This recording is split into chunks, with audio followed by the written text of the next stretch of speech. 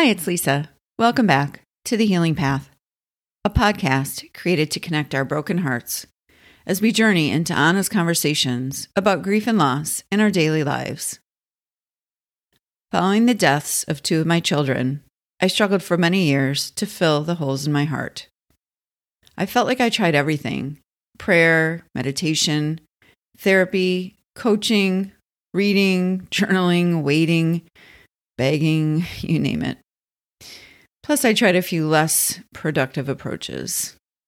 And after 2 decades of continuing to grieve, it occurred to me that maybe I'd set the wrong goal. Instead of trying to feel better by filling those painful voids, I've learned that building a life around them is a much more attainable target. Speaking openly about my experience of grief and helping to support others to do the same serve as regular reminders that we are not alone. When we allow all the parts of us to have an expression of life, including the painful ones, we may just feel more human and less like robots on autopilot. So I created the Healing Path podcast with the hope that sharing our stories in a mutually compassionate environment will help us to stop working so hard to hide our scars from ourselves and others and start wearing them proudly as the medals of love that they are. So thank you for joining this episode of The Healing Path. Today, I'm chatting about Easter and letting go of old so new life can be expressed. This post is entitled On the Third Day, and it's been shared on Thursday, April 6th, 2023. Easter weekend is again upon us. It's hard to believe that 3 years have passed since the world went into hibernation and our lives were forever changed by COVID-19. As is often my practice during the season of Lent, I fasted on Ash Wednesday and have chosen to abstain from many of the toxic things that I regularly put into my body for the last 6 weeks. Since I was a kid, I have been giving up desserts and sweets usually for the Lenten season. This year, a much more expansive approach was in order, having exaggerated some of my unhealthy lifestyle habits since COVID showed up. For the past 6 weeks, I've focused on sleep, meditation, hydration, and exercise. And I've chosen to expel sugary products, alcohol, meat, and most animal products from my daily intake. I've chosen to walk this path with my partner, and we are starting to chat about what Easter Sunday holds for us. What will we eat? What will we drink? What will we do to maintain a healthier balance with these habits that we enjoy, but that in excess are harmful to our magnificent bodies? Now that we're in the home stretch, it's starting to get fun to think about all the goodies that will be back on the menu as of Sunday, April 9th. For me, that will certainly include a Reese's peanut butter egg and a glass of robust red wine with Easter dinner. Intentional practices of discipline aside, there are some strong spiritual currents that run through my life around this time of year. It's a time of deep reflection.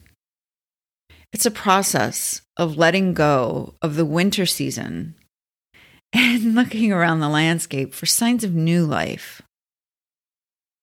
This part of the country, the Northeast, is overflowing with nature's promise to deliver warmer temperatures, softer breezes, and bountiful blossoms of life's expressions bursting out of Mother Earth.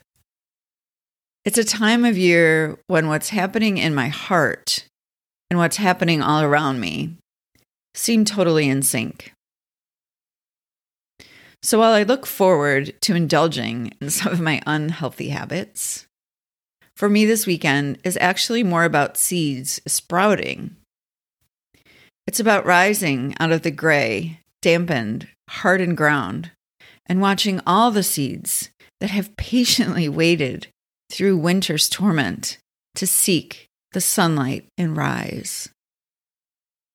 For me, this weekend is about hope.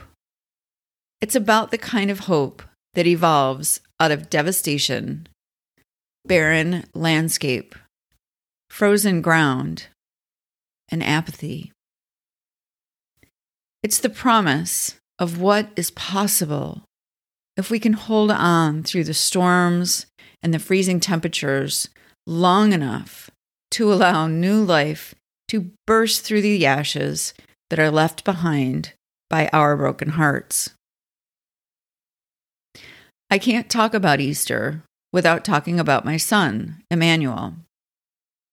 In 2002, my partner Ernest and I made the impossible decision to move forward with an early delivery of our son because prenatal tests were repeatedly telling us that his body was in terrible duress and not forming in such a way that his life could be sustained by his body. After losing our daughter, Alexis, in 1997 to bone marrow disease, we were struggling at that time to get our then 3-year-old Zachary into a healthy and stable state. He had been affected by the same disease as his sister had been.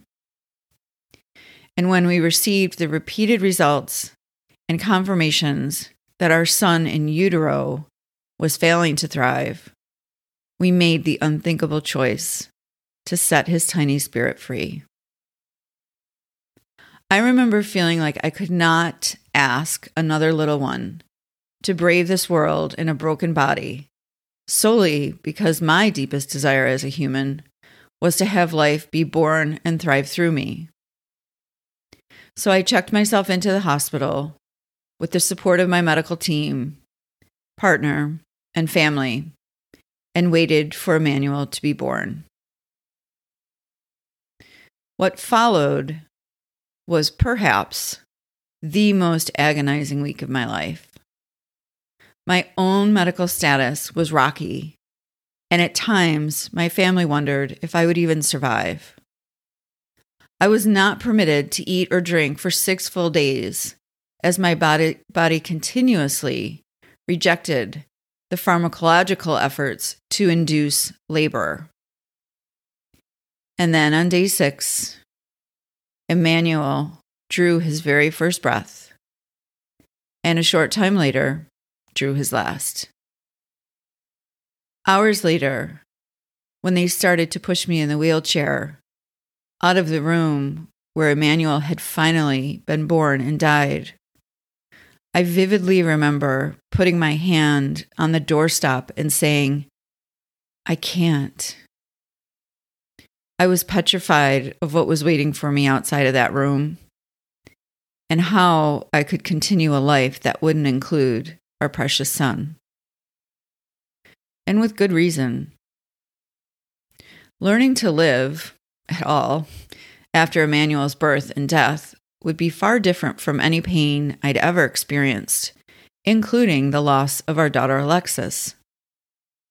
And only recently, 21 years later, am I able to truly understand that there was no shame in that decision to set his spirit free. I now know deeply that it was actually the most courageous thing I could have done, given the circumstances, and that I do not need to hide this part of myself because I've already worn out people's compassion with my daughter dying. Strange, isn't it? I literally felt like I couldn't share Emmanuel's place in my life because I'd already exhausted what I perceived to be a limited supply of compassion from people around me. I felt as if I'd already drained that unconditional love with one dying child and another one with complex medical and intellectual complications. It was as if I felt there was only so much sympathy to go around, and I'd worn well through what was available to me. If you have even a sense of how isolating and shameful this was for me, You, in all capitals, are the reason I'm opening up today. It's good news because there is no limit on the rising, expanding geyser of love and compassion that others are capable of sharing, no matter how many tragedies have befallen us. We are not bad luck. We are not destined for suffering. We are not faulty, and we are not alone. It is only in sharing our experiences and letting others embrace our pain along with us that we can start to heal. And all of this time later, I am no longer brought to my knees with pain, shame, and regret that I wasn't tough enough to try and see Emmanuel through a full gestation. Now, when people ask me about my children, I openly share that we lost 2 baby children. I give them and myself the respect that we deserve for having the courage to go so far in our aggregate pursuit of having a family that I nearly lost my own life. I do not hide, and I no longer shiver in deafening silence, wishing I could have been different or done something else. I simply look outside and notice the cherry blossoms, which always bloom around this time of year. With each floating petal, I remember with reverence our son Emmanuel and how tender and tiny he was.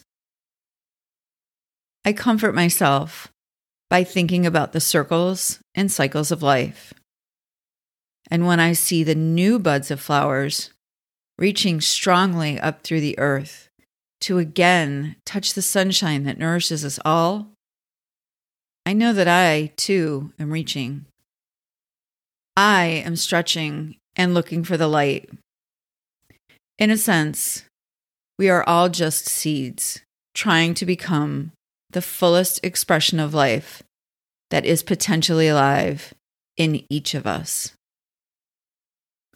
So, going to the title of this post, if on the 3rd day Jesus Christ truly rose again, it wouldn't surprise me one bit, because it is only through death that new life can be born.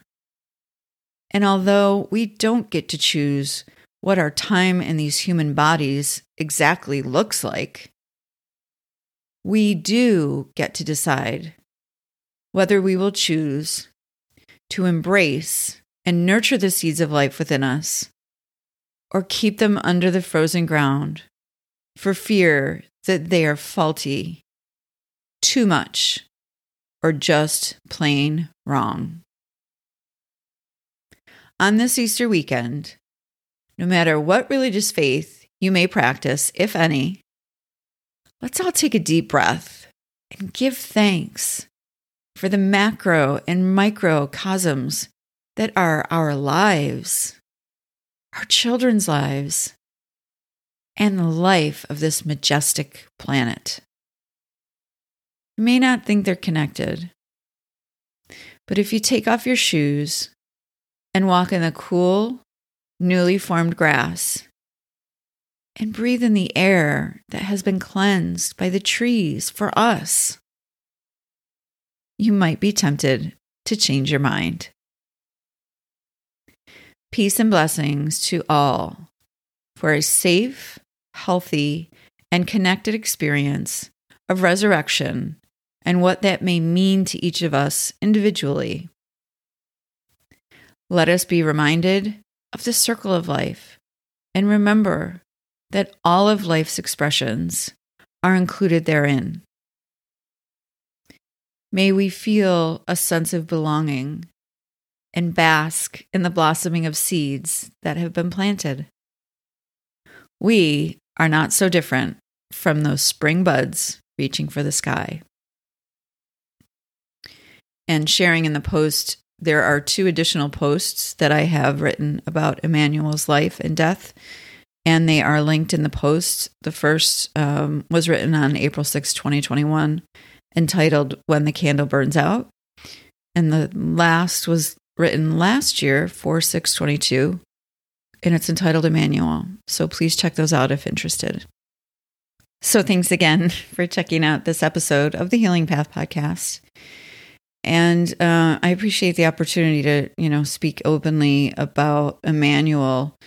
I have shared in the past that actually after I delivered him, I went back to work as a PICU nurse and continued to work in the surrounding units. Pretty much we're all on the same floor. And so, for example, the elevator that I would ride to go to work every night when I was working nights was the same elevator that I rode up to deliver Emmanuel. And it was the same one that I rode down when I was in that wheelchair. And I've often regretted that I chose to continue to put myself in that situation because I had no privacy to grieve. And certainly it was public knowledge that I had been pregnant and that I was no longer pregnant. So that was really hard for me. But I've moved out of the lamenting of choices and into just this deep knowing that this was the most courageous thing that we could have chosen, and that I didn't cop out somehow. And it's amazing what our brains will do to us. I can't even imagine if someone that I cared about shared this experience with me, if they had had something similar. And my response would have been something along the lines of, you should be ashamed of yourself, or boy, I guess you took the easy way out, or, we hold some standards when it comes to our own lives that just aren't loving and that aren't compassionate. So I do feel like some of the work I've been doing helps me to understand the differences between my losses. It's so easy to kind of lump grief and grief pain into one category, which is, this sucks. Yes, it does, but they're different experiences and they're as unique as the lives that they involved, that were involved with them. So if you had a miscarriage, or if you lost, different people that were close to you at different stages of life, don't feel that you have to lump them all into one, day of the year that you get to experience the pain. Our relationships with our loved ones can continue far beyond the body-to-body experience through spiritual work and guidance and focus. And I have found that to be just a major part of my own ability to heal and what comes out of that. And it's so much work and it's so painful. But what comes out of that is for me to be able to say on this day, 21 years after the fact of his birth and death, that I do know that I did the loving thing. And that allows me peace. And that's why we come back to these topics, even though they're so painful and difficult to sort out. It's worth it because the peace that we can reach, it is such a relief. The pain of not having my son in my life will never go away. But the suffering that I was fanning the flames for by feeling guilty and shameful and like I should have been stronger or done something different, those have fallen to the side, and I'm grateful for that. So as we go into Easter weekend, I would just encourage going along with the spirit of this kind of seeds analogy and new life and letting go. Is there something that we need to let go of? And this is a question for within. This is not a question for us to ask one another. But I do remember, and I've blogged about this too, years ago when I was out west in Wyoming, going through Yosemite National Park, they were talking about the high pines and how the branches on the lower parts of the pine, once they take more energy and nutrients from the trunk of the tree than they can contribute back to the earth, they fall away. So what you have are these just thousands of these big, tall evergreen trees with the lower areas being kind of barren, because as the tree grows taller, and the only way that it can grow taller is by letting go of those things that are taking more from us than they can give back. And I remember just being so, moved by this kind of an analogy. And so I would invite, you to give this some thought now. What are some of the things that, what are some of those branches for you that aren't serving your potential anymore? It doesn't mean that they were never important or that they never contributed much. But what it means is that if we hang on to these dead branches that are giving us, not helping to nurture our lives in any way, and they're not contributing in any way, then we prevent our ability to rise higher, because we're kind of hunched over and letting these trees these branches drain the life out of us. So I hope you can follow that analogy. But we do really want to ask ourselves this question: and what is no longer serving my potential? What is no longer nurturing me? What is no longer making the world a better place than when I, started doing this one potential thing or honing this skill? And then the other question would be, what might be waiting to spring from the ground if we have the courage to truly release? I don't want to say let go of, because we're not letting go necessarily of something as much as we're allowing the release of pain or the release of something that is weighing us down. And when we release those things, think about what might be waiting. Is there some new relationship, some new job, some new idea, a new book, a prayer, a cause, a volunteer situation? Is there something that's just trying to come up out of the frozen ground in your life that has the potential to bring real life and love to the world, that cannot come up until we make some room for it? And this gets back to the idea of the resurrection, and the idea that it is only through death that new life can form. And we see that all across nature, all across the, religious books of our world. And we know that if we just make a little bit of space for something new to arise, we might just be surprised. And in a sense, what do we really have to lose? If these branches aren't nurturing us anyway, and they're just taking our energy, then let's have the courage to let them go and see what else what else our tree trunks have in store as they rise. Happy Easter to all. And I always thank you for listening. These are very sensitive topics, and I appreciate the opportunity to flex my courage muscles and share some of these things that I kept really deep and hidden for, probably 2 decades. So happy Easter. Thanks again for listening. And until we meet again, let's do our best to stay present, to stay grateful, and to stay healing. And let's make sure to try to let go of those things that are no longer serving us and keeping us from seeing what else we may have to offer the world.